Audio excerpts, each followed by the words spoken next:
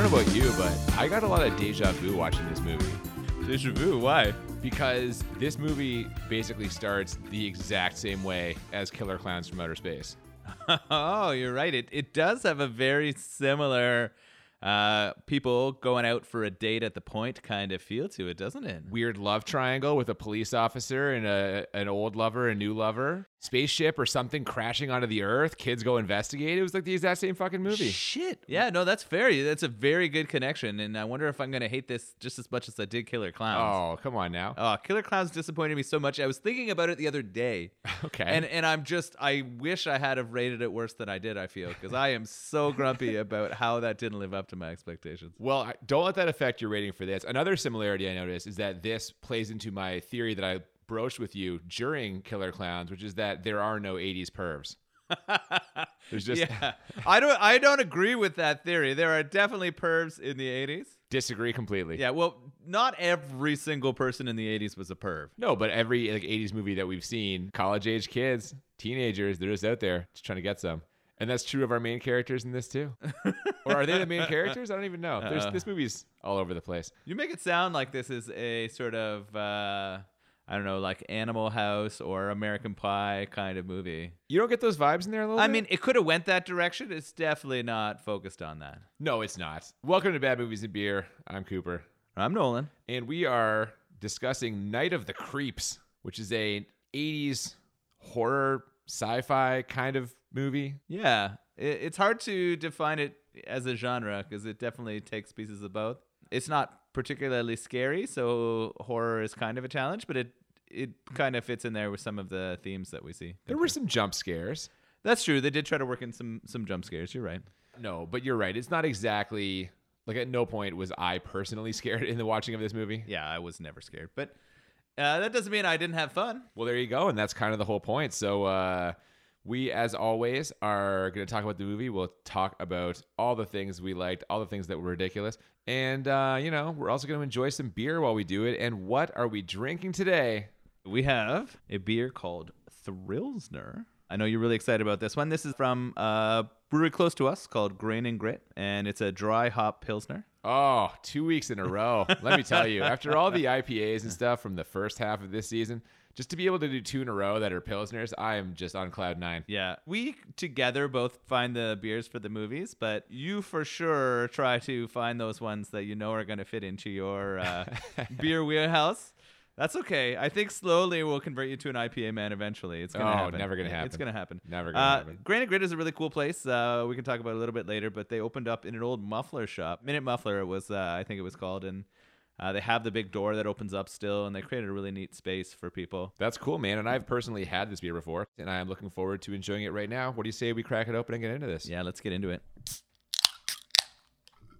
We start with the opening credits. We have some ominous synth sounds, and the title kind of slowly comes into focus. The letters are kind of moving across the screen, but it isn't until they separate from each other that we see Night of the Creeps. Really fucking slow. Like, this is the time when you get, like, every single person who worked on the movie. It felt like a solid 7 minutes of intro as those letters were coming apart.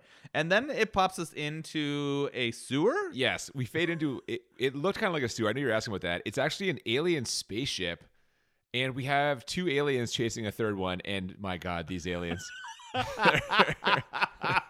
Terrible. I started out with a really good chuckle at this. They're fucking creepy babies. Yeah. They're literally the aliens look like wrinkly babies that are like full grown human size. One of them is running down the sewer / spaceship with what looks like some kind of container holding something. Yeah, the other 2 are shooting at it, trying to catch it, kill it, I guess, so that whatever's in this container is not going to get off the ship. They actually say at one point via subtitles, which is just also hilarious, that the experiment must not be allowed to leave the spaceship. What I loved about the subtitles when the aliens were talking is that it was both in English and in the alien language. Just right. As if some aliens were watching this movie. Yeah, maybe there was a deaf alien who was watching the movie who needed to see what was happening here, and so they put those titles in for them. I appreciated that. It's incredible. Luckily, or unluckily, I guess, for Earth, the alien who is carrying this experiment manages to launch it out of the spaceship, and we see it kind of spinning through space. Yeah. I had a lot of intrigue at this point. They had me stuck in here. I wanted to know why this one baby weird alien thing was trying to shoot it out of the spaceship away from the others. Were you also wondering why aliens were even in this movie? Because the first time I saw it, that's what I was wondering. The box has no indication. Like, it appears to be a zombie movie set in like a sorority house.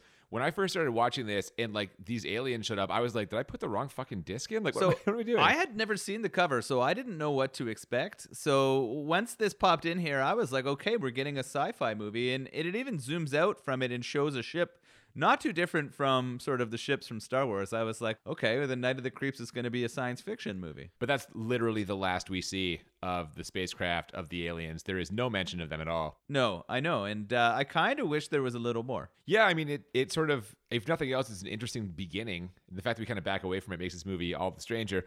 But when that thing flies out of the spaceship, eventually crashing to Earth, we get a little title card telling us it's Sorority Row in the year 1959. We see a clean-cut white boy with a Johnny Unitas haircut. He pulls up to a sorority house, turns off an all-points radio bulletin that might have been important. Yeah, I think we heard on there that there was a nutcase on the loose. Well, we certainly hear it later on the radio for sure. In the meantime, he's there to pick up his date. He takes her to a place to park, and a police officer walks up to the car, tells them they need to go home, and that's when the girl turns and they kind of make eye contact, and we see there's a pre-existing relationship here. And this is what I wrote down, like, it's the Debbie Dave, Mike Tobacco Killer Clowns thing, man, right? Yeah, like this it's guy coming back, and it does have similar motivations. The more that you sort of talk about it, the more we see this. They kind of dismiss him or ignore him, but we learn throughout the movie that the woman in the car and the police officer were high school sweethearts. Yes, they were. Before they can head home, a meteor or something shoots over the car and smashes into the earth. And just like in Killer Clowns, the kids go to investigate. Yeah, Johnny Unitas could not let that go. He needed to go Absolutely figure out what it is. The guy goes to investigate. When they get to the crash site, he tells the girl to stay in the car. Now, on the radio, she's listening to some music. The APB comes back on, mentions again there's a madman on the loose who's carrying around an axe. And sure enough, in very short order, we get the shot of someone walking up to the car, the kind of reverse shot from behind them. It's the maniac. While Johnny Unitas is whose name is actually Johnny in the movie. It's Johnny, which is hilarious.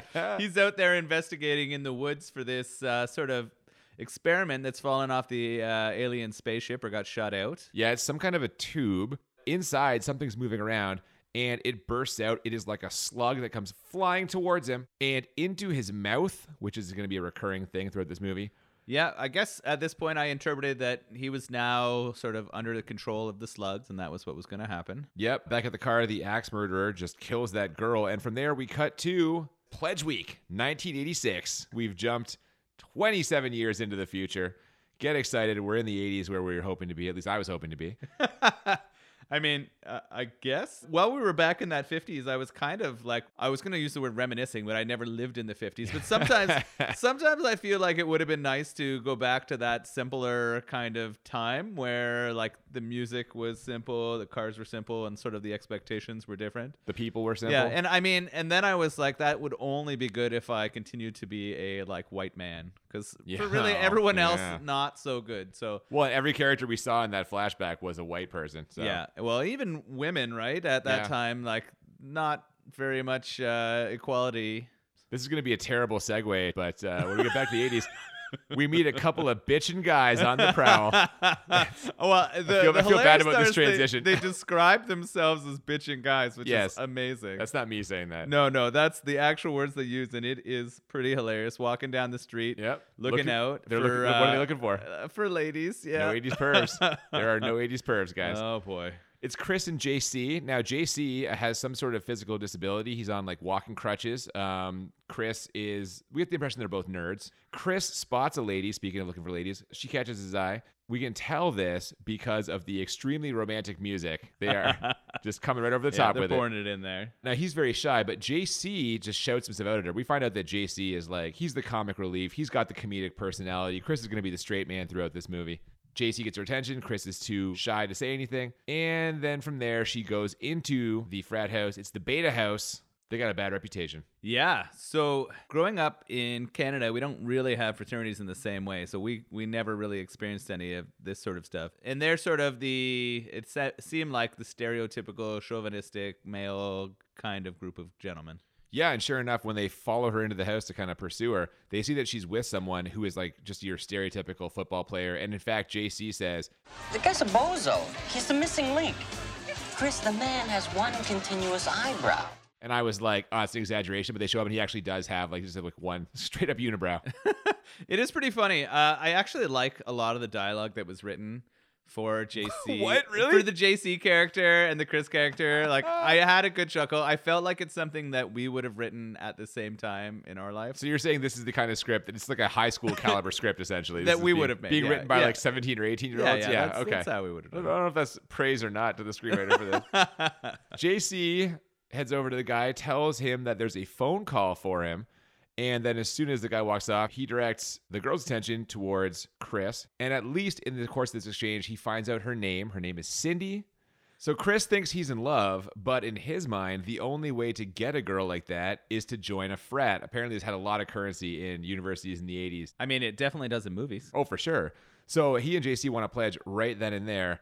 And they meet the extremely Aryan leader of this fraternity. His name is Brad, a.k.a. the Bradster. And my God, if you asked a team of scientists to genetically engineer an 80s teen movie villain, this is your guy. Yeah, he's a straight asshole. They've written it as like direct as you can. What you would expect to be a self-centered, chauvinistic. Say it. He's a douchebag. He's a 80s huge douchebag. Yeah, he's there, and they do a decent job of making you hate him very quickly. Oh, very quickly. He says that if they want to get in, he's going to give them a test they have to pass. But as soon as they leave to do it, he assures some of the other frat brothers that they're not letting them in anyway. So this is just, they're just fucking with him. And of course, it turns out he's the one dating Cindy because it's got to all line up like that. Yeah, so now Chris, our meek gentleman, wants the sort of love interest, and we know that she's now dating the Bradster, the giant Bradster. douche of this movie. Yep. So the test they have to pass is they need to break into a lab on campus and steal a corpse. Yeah, so I think they were tasked with finding a corpse and dropping it off on the steps of a rival fraternity house. I don't think the brothers of the Beta House cared where they got the corpse from, but they happened to think, well, we're on a university campus. We know that corpses are probably used for research or study here. Sure, cadaver, absolutely. Let's go find one. And they managed to get into the lab thanks to some extremely good luck with the keypad. What? Yeah, a scientist goes up and tries to enter the numbers, but forgets all but the last one, which happens to be 0, which is the one that JC presses to conveniently get them in. Yeah, I'd say JC's got great luck, but you know. Later, not so much, but that's okay. They get into this lab, and it is spectacular. It is just the stereotypical, like, the old Star Trek show, the Batcave, like just blinking lights Yeah. on things that have no Really sequence large or meaning. machines with all kinds of blinking lights that make no sense. The one thing that we do kind of know, or does kind of be clear to us, is there is a tube that looks like it has an individual in it who is frozen. Yeah, and it's the guy from the beginning of this movie. Yeah. It's Johnny Unitas. Johnny Unitas is Yeah. frozen in that tube. Now, this must have been early in the technology and science of like cryostasis because JC basically explains how it works, and he's speaking about it in like very kind of like theoretical terms. Yeah, I don't know when they started trying to do this with humans. I know that they do this. Like, you can pay for that service, right? What is this university where they have like one of the first cryostasis things ever? And why is he frozen? Why did they So cryogenically that freeze is the most problematic part for me is I don't understand why they froze his body. Like, they don't ever explain in the movie his girlfriend or the girl he was on that date with who got axe murdered. brutally murdered? They didn't do anything for her, right? They just buried her. Well, but we find out later that there's pieces of her all over the place. So maybe maybe you can't couldn't freeze her and bring her back to life. I just wonder why they froze Johnny Unitas. Like, I what was wonder special also, about him. yeah. They didn't talk about that. They also didn't talk about whether anyone found that alien container. I guess not. Is the answer to that question. Like, I don't know, but yeah, they didn't do a very good job of searching that forest then after the. These things are inconsequential to Yeah, getting this okay. movie started. Perhaps the screenwriters, the 17, 18-year-old screenwriters that you're giving the credit to, did not No, feel the they need to didn't. flesh these details They're like, out. whatever. They're just gonna go over it. So they get him out of the tube, and once he thaws out a little bit, he moves suddenly, which causes Chris and JC to freak out, and they run away. The scientist who was trying to get into the lab comes back, finds the body just like laying on the ground, wearing some flesh-colored underwear because apparently they needed to freeze him so they wouldn't show his dong when they thawed him out. Yeah, I don't know. Maybe that's protecting his genitals, hoping they're gonna work later. I don't know. Why did it need to be flesh-colored? I don't know. Come on, man. It's ridiculous. Isn't that what all underwear were like in the 50s? No, come on, tidy whities. We're like I would have to assume that's what everyone's wearing, like literally everyone. All right, I don't know. I'm sure. I can say with confidence, this is not going to be a Cooper was wrong about whatever. We're not getting a Cooper was wrong about the underwear of the 50s. Not about flesh-colored underwear. I feel like we need to look some of this up. Maybe. The scientist is checking out the body. All of a sudden, a hand comes up and grabs his neck. Back at the dorm room, Chris is mad at JC, and JC is mad at Chris. JC tells Chris, I'm working hard to try and get him laid, him being Chris, of course, because JC thinks no one's going to sleep with him, but Chris is just too mopey. Yeah, that sad sack just won't sort of take that extra step of going through and talking to girls or doing what he needs to do to lock it down. And his friend JC's angry because JC doesn't feel like he has that same chance. And he's willing to do whatever to help his friend, even get in trouble with the law. Yeah, and Chris is just blowing it. From there, we cut to just like a bizarre dream sequence that you were very confused about. Yeah, at first. I paired it together afterwards, but the problem with the dream sequence was it sort of changes like places and almost times or intertwines times. So it starts out on a beach, and you've got an older gentleman in a tux. 80s horror legend Tom Atkins. Yeah, and he gets the and Tom Atkins at the start of this movie, which is kind of nice. All white suit. All white suit. He's got the mustache, the sunglasses on, and he's sitting there. I think he's smoking a cigarette on the beach, and all of a sudden, a woman starts to appear out of the water. And it's the girl from the beginning of this movie, the one who was brutally axe murdered. The one that he was in love with, right? His high school sweetheart. And I was having trouble connecting that until we transition to the next scene. Yeah, we all of a sudden, he stands up as if to go see her. And then when he stands up, he's in a police officer's uniform. And we're back in that footage from the beginning of the movie in the 1950s. He finds this axe murderer just hacking this girl up. The murderer turns around and it is a corpse. And as soon as the murderer turns around, you see the corpse. Tom Atkins bolts awake in his chair. This phone is ringing. He answers the phone and he uses his catchphrase, which is the reason why we're drinking this beer. Thrill me, he says when he answers the phone. Yeah, he throws that in there a few times throughout here. And it definitely makes sense that you chose this beer for that reason. Definitely. We find out that he is a detective now, and the phone call is about that lab break-in. So he arrives on the scene, but he's a little confused because there's supposed to be two bodies, and there's only one there. Yeah, he gets there. He's throwing out some very stereotypical cop kind of conversation and language. He's shitting on all the people underneath him for how poorly they handle the scene. Yeah. And he's sort of angry that there's only one body there. The grad student scientist is clearly dead. In between scathing sarcasm, he threatens one of the officers there that if he can't give him some answers, he's going to play Poo Patrol with his nightstick. Yeah, he threatened to rape him with his He's going to sodomize it with the nightstick. Yeah, that's... Perhaps a touch extreme. But how could that corpse go for a walk? Yeah, he literally just says... Corpses that have been dead for 27 years do not get up and go for a walk by themselves. And then we cut to exactly that happening. It's the frozen body just kind of walking down the street. And we also see the Bradster, whose license plate on his car literally says Bradster. Would you ever hope to have like a Cooper man? Coopster? A Coopster plate? No. I think you should try to get the Coopster plate. Oh my God. It's got to be owned by somebody. And if not, you just got to convince them to turn it in so that it can be. I don't even want to find out because if it is available, I'm probably going to get it. I hope you do. The Bradster. He's dropping off his date, of course, that's Cindy, at the sorority house because, in his words, him and the boys have got some serious pledge humiliation tomorrow. Also at the sorority house is a girl who needs to store some brains in the basement for some kind of science experiment. I wonder if that's going to come into play later. Yeah, it seemed out of context when she said it. It just seemed sort of useless, but we will find out later that helps move the plot along a little bit. Yeah, so we got a couple of teases here because there's one girl in the house who hears a sound at the door, and when she opens it up, we're assuming it's going to be a dead body. Nope, just a cat, so they kind of faked us out there. However, after some discreet nudity, there's another sound, and this time Cindy looks out the window and jump scare. It's the dead body. It pops up, it smiles, and then a bunch of slugs burst out of its head. Yeah. Is that the first kind of zombie look we've seen in this movie? Yeah, I mean, other than the corpse like grabbing the scientist, we don't really see its face though. This is even at that time, its face didn't seem zombie-ish, right? It was frozen before it had turned there. He definitely has that zombie appearance, and then all of a sudden his head explodes, and all those snail-like creatures, which we assume are the things that came from the alien spaceship squirm around. Yeah, man, and the sound they make. Yeah, it's kind of gross. It sounds very creepy. Yeah. So the detective gets there, and he sees the body. It's the one from the lab, obviously. The head is burst open, and for some reason, this causes the detective to start flashing back to his younger days.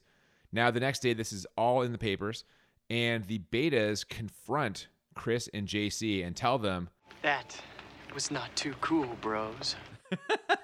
Yeah, because they've been tasked with putting that corpse down, they thought that JC and Chris were responsible for that, but JC and Chris tell them, we chickened out, man. yeah, they thought that they just fucked it up and put it at like the sorority house by accident. Brad's mad about this, and when they go to leave, he trips JC, and that is not cool, bros. So he's out of there, but on his way out, he asks Cindy, "You coming, babe?" And she flips him off and gets a standing ovation. Yeah, that was pretty nice.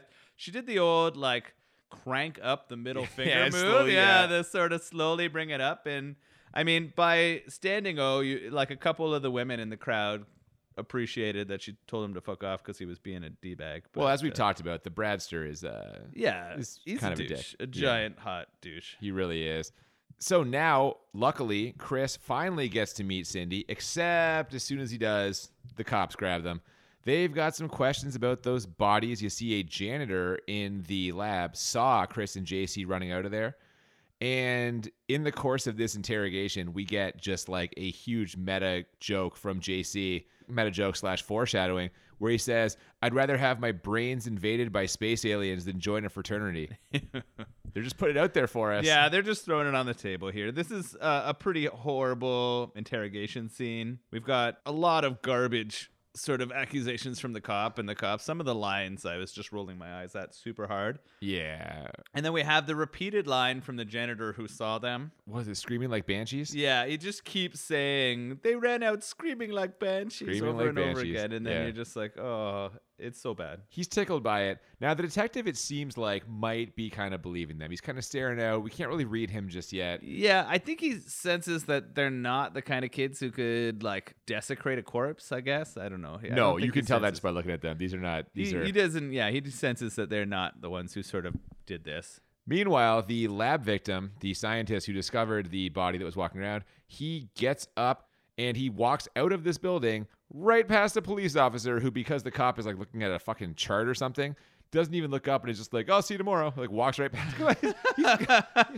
Yeah, he just gets up right out of the morgue, walks by an officer who just sees someone leaving and says, "See you tomorrow." And you're just like, really? Yeah, that part was a little unbelievable, especially because he's like, his neck has basically been slit. He's like, blood's pouring out of his neck. Well, yeah, he's in mid. It looks like he's in mid autopsy. It even had like scissors or a tool attached to him that was coming off. And actually, I thought that makeup was kind of cool. But Well, there you go. yeah, He returns to the lab where, unfortunately, the janitor, who is still chuckling about them, screaming like banshees, ends up getting murdered. The janitor's dead now. after he screams like a banshee. Oh, They irony. make him have a giant banshee scream There right you when he go. sees it come. So they really set that one up. We also see that a ton of these slugs are on the move. We see them constantly skittering around the ground, although they haven't really come into play too much just yet. The Bradster tries to patch things up with Cindy. He doesn't like that she has opinions. He says, "That's what I get for going with the psych major." So it's just some real This misogynistic is when shit they're here having a from the Bradster. conversation on a payphone, which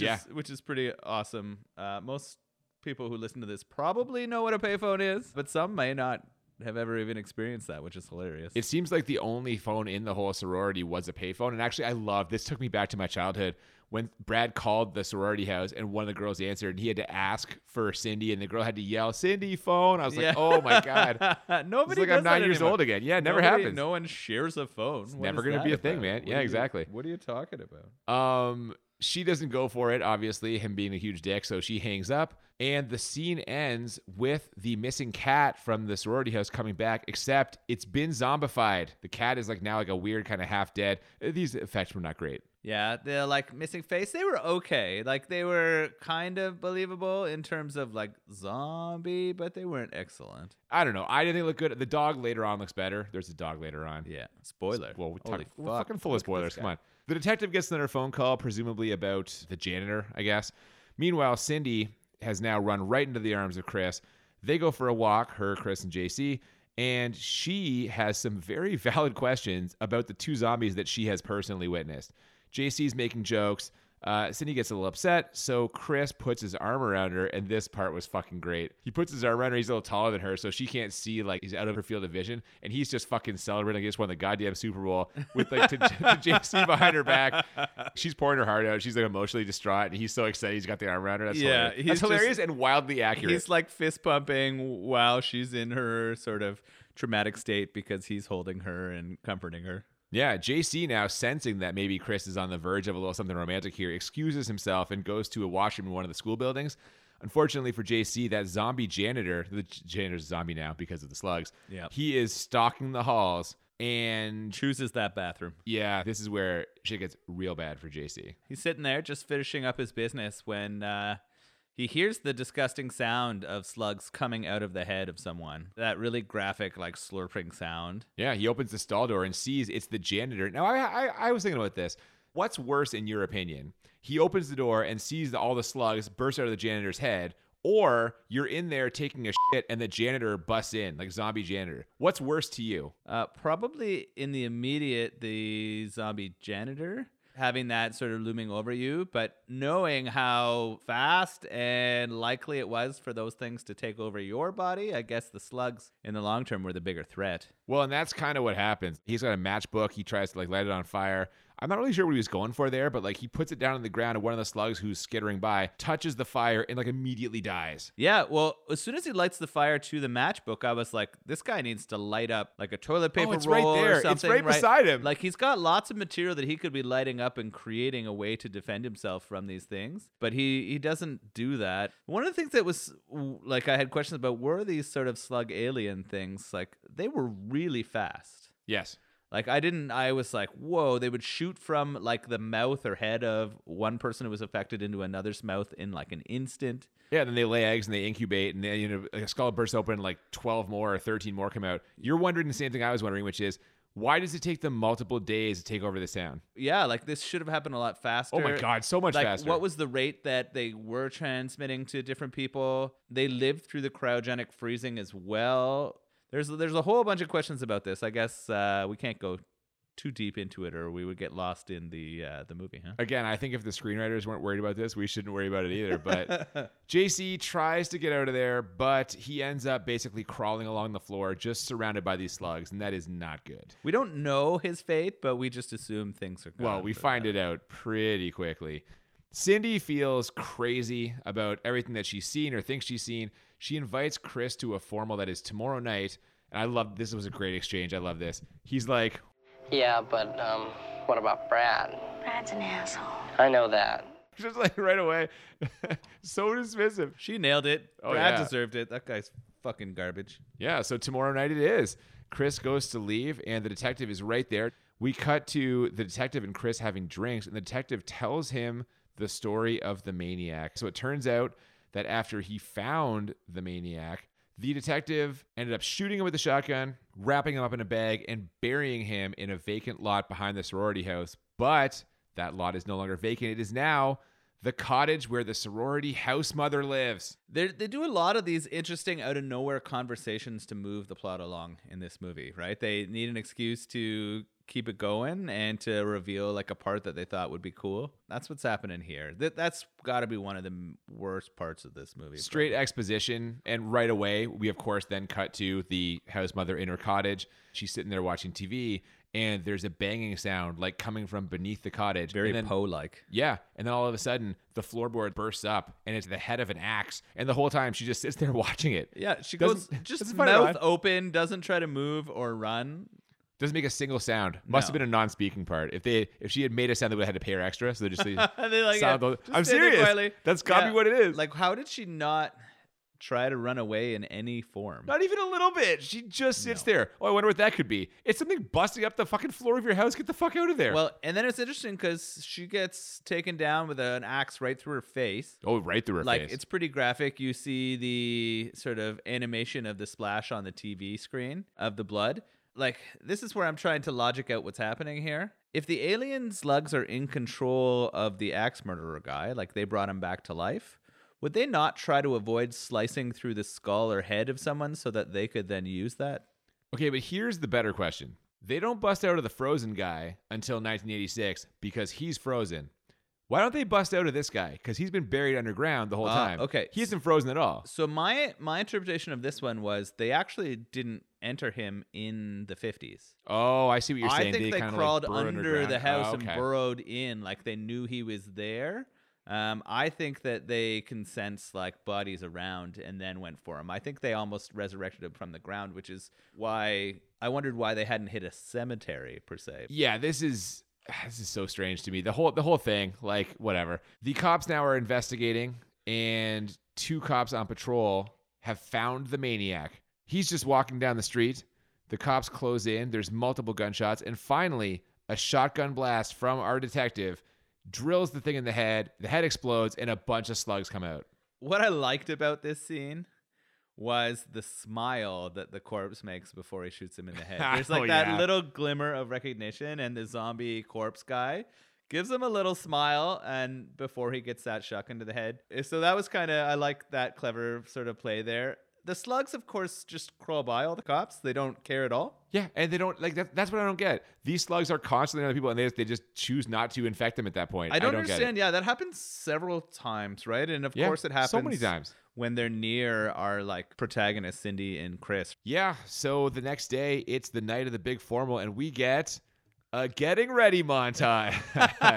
Yes, sir. Yeah. Which is basically on the, what are you going to say? On the girl side, it's basically an excuse for gratuitous boobs. Yeah, it's a lot of women in different stages of dress, showering and getting ready for this thing. What I will say I liked about it is the hilarious underwear and dresses and hair that comes out of this. Like the 80s hair and clothing is it's just incredible. phenomenal. So I enjoyed that with the makeup as well. Of course, the guys are getting ready, similarly putting on those tuxes and just getting hammered drunk. Yeah, well, and the montage actually ends, speaking of the 80s hair, with Chris. He's combing his, like, fucking helmet of hair he's got, this giant 80s hair.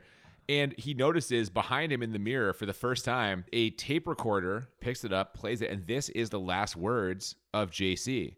So JC, infected by the slugs, that he can feel them in his brain, and he knows he's a goner, but he gives Chris the key to defeating them.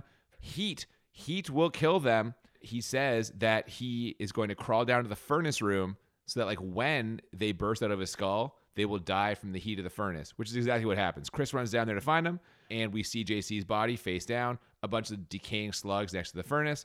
So now they have the information they need to defeat the slugs. Yeah, so our pretty like meek and can't talk to people kind of guy is now got the knowledge and maybe the confidence to take on saving the world. Well, he raced down into that furnace room, so clearly he's becoming like a little more courageous, becoming the hero that this movie's going to need to get rid of these fucking slugs. Yeah, what I a think noble move, though, by JC, eh? Yeah, like figuring it out, leaving that message, and then making sure he doesn't spread it to anyone else. Yeah, man, that is the noble thing. What a guy. JC's the real hero of this movie. Do you want to know?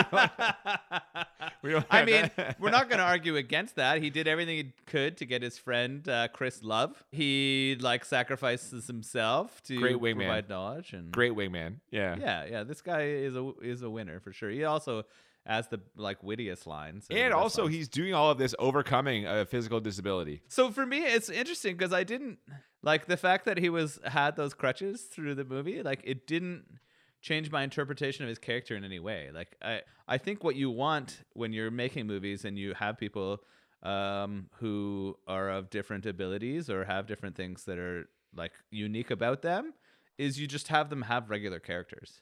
Like you don't make whatever that is about them a central part of their character. Oh, but he mentions it though when he says funny as a crutch. And then I'll tell you the truth. He pokes it a little bit, yeah. The real reason, here's the truth. The real reason he's disabled is to make Brad seem like more of a dick. Because Brad trips him, and that's a So you lot thought worse. it was just to make the other guy more evil in It's a way. to put heat on Brad. Yeah. 100%. That's what that is. Speaking of Brad, we cut to the Bradster, and he is taking it hard. This whole dissolution of his relationship with Cindy, the fact that he's not taking her to this formal, he's drinking, he calls Cindy a bitch.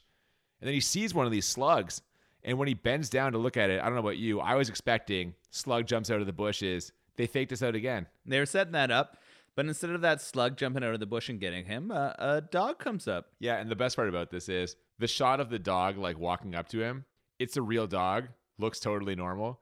It's not until he turns his head towards the dog that now we've got the like zombified dog effect, which makes sense, right? It's a very fast transition from regular dog to zombified dog. Well, the slug jumps out of his dog's mouth into Brad's mouth, and it catches him by surprise. You can tell from the eyes. We get that like surprised, shocked look with the big eyes that we end up seeing later on in the movie also. Yeah, Bradster's fucked. He sure is. From there, we cut to the detective who is in the middle of trying to kill himself, I guess. Yeah, this is dark. It looks like he's trying to like sort of drown his sorrows. He's got some hard alcohol. He's sitting on the couch. And we can kind of hear, and we get later confirmation that he's got the gas on his stove. And I don't know if he's trying to like carbon monoxide poison. Yeah, he duct taped the seal around his door so no air can get out. Yeah, so he's just trying to poison himself in there. Guess so. The memories maybe got a little too much. But there's a knock on the door, and it's Chris, and he's got all the details about the slugs and how they work and what's happening. And the detective grabs his shotgun, and we're off. But first, they go to get a standard police issue flamethrower. Is that a thing? That is interesting. I don't know whether the police force would have a flamethrower or not.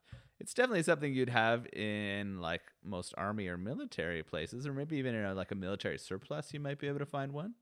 But I don't know why a police service would need flamethrowers. I don't know either. I think this may just be something for this movie to help. Again, so many things in this movie seem to just be here just to kind of move things along. From there, we see a party bus where all the frat boys are having a good time. But as they are driving, the driver sees in the middle of the road the dog, that zombie dog, not realizing it is a zombie dog whose brain is filled with alien slugs. The driver swerves to avoid it. How dare he not know that? I say it out loud. It sounds ridiculous. Yeah. He crashes the bus, and the bus is completely totaled, flipped on its side, and we see a shot of the dog kind of like walking into the wreckage. So we know what's going to happen. The dog's bringing the slugs with it. Back at the sorority house, Zombie Brad knocks on the door, and we know the frat boys are going to be right behind him. Yeah. So this is where they call Cindy because the girl opens the door and sees Brad there. Doesn't pay attention to his sort of zombified face or changes. Sorry to interrupt you, but she says, very funny, Brad, like he's playing a joke. She thinks he's got some kind of like made up whatever on. I don't know. That's fair. And so she calls Cindy. Cindy comes down. But she does not even look at Brad. She just takes him by the hand and kind of walks him out onto the porch, which, again, like it's the cop walking by the dead body. Like, how are they not noticing this person? It's ridiculous. I mean, she's doing it in her like trying to bring him down gently. Like she's trying to be sort of loving, and she takes him by the hand and sits him down. And it's not until what happens that she notices he's a zombie. Oh, yeah, man. Slugs just start popping out of his mouth like a goddamn slot machine paying off. It's unbelievable. It's one after the other. And that's when Chris shows up and basically tells her, get the fuck away from him. And then she looks, realizes he's been zombified. She moves. Chris blasts him with the flamethrower and melts Brad's head. This was pretty fucking good, actually. I like the way they set up how evil he was. And then had Chris, the new hero, come down and save... Well, I'm not going to say his girl, but save Cynthia. Oh, if she's not his girl yet, she will be in about fucking 10 minutes. Yeah, the love connections in some of the movies we watch are pretty hilarious. How quickly those things can turn. Over and over again. It's the same thing. Yeah. I think they've known each other at this point for like literally 23 hours. Whatever. It's fine. So at this point, it's time for Chris and the detective to kind of clear the yard, as it were. Detective runs inside the house. Chris stays with Cindy. They notice all of the frat boys from the bus crash coming towards the house. And this is where the detective delivers just the line of this movie. It's the tagline, and they work it into the movie. He tells the sorority girls, I got good news and bad news, girls. The good news is your dates are here. What's the bad news? They're dead. Yeah. That's a great line. Actually, this sequence is my favorite in the entire movie. Oh, we get like the siege on the sorority house? Yeah, the siege on the sorority house, it now feels like a zombie movie. Cops got the inside kind of locked down, trying to get all the girls together to get them to safety. Trying to. Yeah, which is not easy. And then we got Chris and we got Cynthia working together out on the front lawn to prevent him from getting in there. Yeah, and the cop, I mean, he almost bites it a couple of times. These zombies are just bursting through the doors and windows of this house, each one more gloriously mulleted than the last. It's like a parade of 80s hair zombies is coming through here. I hear 80s hair is coming back.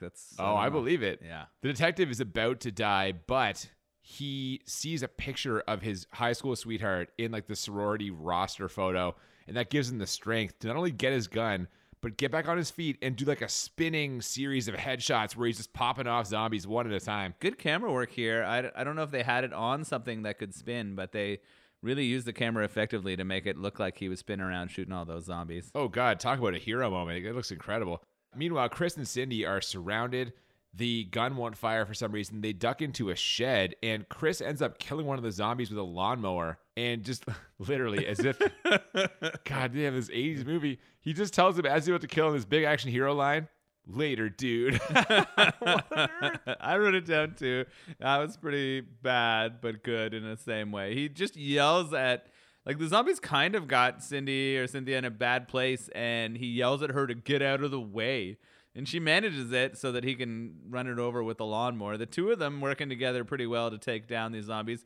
Luckily, they're not getting attacked by the alien slugs, really. No, those slugs are pouring into the basement of the sorority house. Chris asks Cindy, what's in there?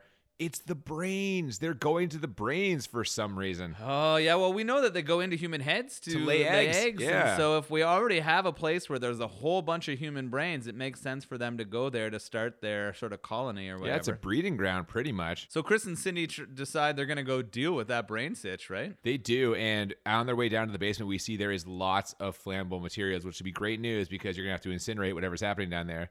Also down in the basement, the detective who has duct taped his mouth closed so slugs can't get in, which is a smart move. Genius. Yeah, I was like, I don't know why others hadn't sort of come up with this idea yet, but that made sense. Yeah, he's also got a big can of gasoline, and he tells them to get the fuck out of the basement. Not literally, but like he essentially tells them that. I'm pretty sure he said that. Did he actually? Oh, maybe. Yeah, he might have actually said that. Yeah, he was telling them to leave. And he starts a countdown. Yeah, well, we also see, before that happens, a huge swarm of these slugs. It is a pile in the corner of the basement, presumably the corner that's full of brains, and it's just this, like, kind of claymation, like, crawling on each other. The claymation is hilarious. There was a little bit of it before this in the movie, but not a ton. But it is clearly a pile of clay that they're making move. And then they even go to another claymation shot later. Before they run out of the basement, there's this kind of knowing glance between Chris and the detective. A little nod, maybe a smile. Yeah. And as the detective's counting down, Chris and Cindy running out, Chris is counting down as well. They get out of the house safely, and right as the countdown gets to 0, Chris, appropriating the detective's catchphrase, says, Detective, thrill me. Boom! Yeah, and then we get that huge house fire. That was a kind of a moment. I think Detective was, because he wasn't able to fulfill his dreams with his sweetheart, was taking some solace in that he was making that happen for Chris and Cindy, right? Exactly. And that's why he's the real hero of this movie. So we had JT, we have Chris, we have our detective. Yeah. Which it's a real hero fest. Yeah, there's a lot of heroes. What about Cindy? I mean, she did give Brad the middle finger, and she got the standing ovation. So yeah, in that way, fucking she's a hero. hell yeah. She took on the sweet, like, sensitive guy who couldn't even speak for himself and turned him into a hero. Oh, you're giving Cindy the credit for that. Okay, fair enough. Yeah. I don't agree with that at all. I loved how right before the explosion happens, we get that shot of like 15 slugs just leaping towards the detective right as he hits the cigarette lighter, which ignites the gas and everything, blows everything up. That was really cool. And at this point, that's basically it. Like, there's a crowd now outside because of the explosion, because of the gunshots, because of the fire.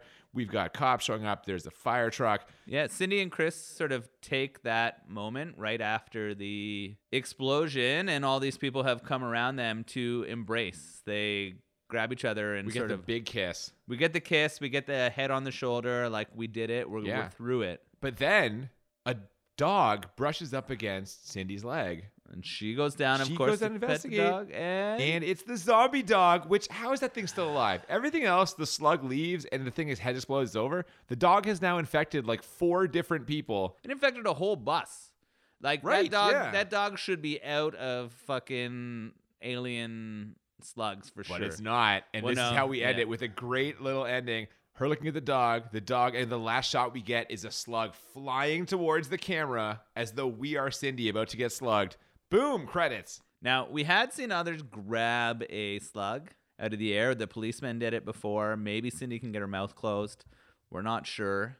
But it's definitely leaving it open for you. Did Cindy survive? Are they happy? Are the slugs gone? Doesn't seem like it. This is meant to set up a sequel, I bet. Sequel didn't happen. This movie bombed. It was Did it? Yeah, I don't know. It did not do well. No, it didn't. Was it like in terms of other movies around the time? Was it supposed to be like a big movie or like? I mean, the thing about this is this falls in that kind of genre of like 80s horror where it's a low budget thing to begin with. You're just, you're hoping that your small investment becomes a giant payout, right? Yeah. So it did not happen for this movie. There was probably other movies of similar cost and size that ended up making a bunch of money. And it definitely. Just didn't, yeah, that's like we'll get into our rating. I guess we can actually get into it right now because that's the end of the movie. So, usual system, if you're just tuning in for the first time, we rate the movie on a scale of 1 to 10, not once but twice. 1 to 10 for how bad the movie is. And then we also rate it 1 to 10 for how enjoyable the movie is. And the goal, as always, is to find a movie that is 10 out of 10 bad, 10 out of 10 enjoyable, or as we call it, the Crit 20. And so when I'm thinking about this movie, like, it's one thing if you want to sacrifice plot and stuff, like, for action, but not a lot happens in this in terms of kind of like action, scary set pieces until the end. Yeah, I even described it as almost like a character study at a point, right? 'Cause they, Yeah. they were spending so much time with the people and weren't moving along what was happening with the aliens or the zombies or whatever you want to describe it. Yeah, so for that reason, my rating for how bad this movie is, I have it as a 9. First of all, the dialogue. You mentioned that you liked some of the dialogue. There were for some me, funny pieces, I don't know, yeah. man. Other than the line about your dates being here and they're dead, a lot of this was very cringy for me. It is definitely cringy. You're not wrong. Yeah. Yeah. So the dialogue is rough. The acting is pretty terrible. I mean, Tom Atkins is a pro. Always has been, always will be. But, like, some of those kids, man, like, I'm not convinced that JC and Chris and, Have I ever acted before? oh, man, they're not great. And yeah, I just kind of wish, like, it felt like there were some, if not plot holes, at least inconsistencies or things they just never addressed. And for me, that was kind of a problem. Also, if I'm being totally honest, the effects are pretty cheesy. And what the fuck was up with those aliens? Those aliens are ridiculous. The baby aliens. Yeah. Even just their presence. Yeah. Why couldn't this just have been a movie about zombies? Why did it have to be like alien slugs? I don't know, man. It's weird shit. I'm giving it a 9 for how bad it is. What do you think? It's a 10 bad. Oh my. Yeah. Okay. Yeah. I don't even think I need to like build upon more than what you said. It starts with baby aliens, right? Yeah. It shoots shits down, goes to a black and white 50s scene Yep. with an axe murdering, right? And a slug catching into an unexplained freezing of the guy who has slugs, who then infects pervs from the 80s. No, there are no 80s pervs. No, that's incorrect. There are no 80s pervs. And then we have like all kinds of exposition that leads you to other points that's like completely unnecessary. I don't even think I need to explain anymore. It is a 10 bad Fair enough. movie. So what you are saying is that we have a chance today of getting our second ever Crit 20. Love that thing. It's in play. Yes. Okay, well, do you want to tell me how enjoyable it is, or should we build suspense? Should I go first and you can come in at the end? All right. How about you go first? Oh, really? Okay. Yeah, let's Well, just I'm let gonna, it- yeah, suspense. well, let's build the We're mixing suspense it up. here. Yeah. All right. So for how enjoyable this is, I have it as an 8. I do enjoy this movie. Here's the thing. I don't mind, like, cheesy 80s dialogue is right in my wheelhouse. So I'm saying... Were you complaining about it in your good bad? No, I'm just saying, like, it is bad in the sense that, like, so many people don't enjoy that. Yes. Like, if you're not predisposed that way, you're going to be like, oh my God, there's a lot of eye rollers, a lot of groaners. Yeah, definitely. I enjoy it. I don't mind cheesy effects. They add to my enjoyment. I'll laugh at a cheesy effect. I'll laugh at that. It's cool.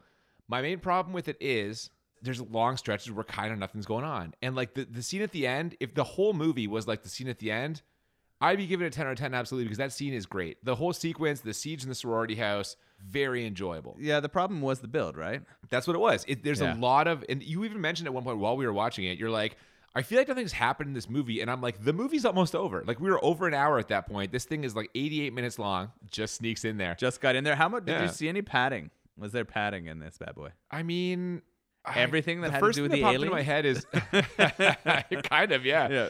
The first thing that popped into my head was the scene where they're drinking. The detective's telling him the whole story about his high school sweetheart. But I'm like, that does provide at least some exposition. Or if you didn't catch because of the dream sequence that he was the cop in the first thing, I don't know. Bottom line is, I enjoyed it. I wish the pacing was a little different. I wish there had been kind of some more of those action set pieces. I wish it had been a little bit more scary. But overall, it's an 80s horror movie. You know, it's full of 80s stuff. And I'm always going to enjoy that. It's an 8 for me. So, moment of truth. What do you have it as? It's not happening. Oh, I'm backing away from the echo button. Okay. I'm sorry. I saw you were ready for it, but it's not getting a 10 for enjoyable for me. All right. How enjoyable? I think I'm going with a 7. Okay. It's what feels right. I, like you, enjoy some bad 80s puns. Absolutely. It did feel like something that I would have been involved in writing as a younger man. You said it a couple times. Yeah, this is something where I could see some of the humor in it. I really was confused by the mix of sci-fi and horror. Maybe they're trying to look for another way to sort of start the zombie side of it, but you're right. The last 20 minutes of the movie are by far the best. Definitely. Right? Like, if it was more of that, even if it was half and half. Like, this feels like a really bad Evil Dead. That's not necessarily a zombie movie, but in terms of like the way that they balance out the action and the things that are happening in it and the story you're connecting with people, I definitely prefer that more movement and action focused kind of sort of centered movie like that. So I'm going to say for me, it's a 7 enjoyable. I mean, overall, a couple of nice scores there, though. Yeah, 17 not bad or scores. 17. Yeah. Not bad. If you're a fan of 80s cheese, Night of the Creeps, it's yeah, definitely watch it. It's schlocky and enjoyable. Speaking of enjoyable, how about the beer? The Thrillsner from Grain and Grit. I love it. I've had it before. It's delicious. It's a pretty standard Pilsner, but that's exactly like what I'm looking for. It's just like, clean, crisp, very drinkable, not too hoppy, even though it is a dry hop Pilsner. Yeah, I'm glad they dry hop it just to add a little bit more flavor. I find that most Pilsners are kind of malt heavy for me. And that's my stance. I know, and you love it. That's where our difference is. You love the malt heavy. I'm more of a hop bomb in my mouth kind of fella. So okay. I like the Thrillsner. It's a beer that it was refreshing, and I definitely enjoy drinking it. So if you like Pilsners or want to try some beer from Grain and Grit, Thrillsner is definitely a good one. Yeah, and again, that's Hamilton, Ontario, Canada. You're going to have a delicious double dry hopped IPA next week when we watch one of the just historic bombs of the 21st century. We're watching Catwoman next week. Halle Berry? That's correct. Oscar winner Halle Berry.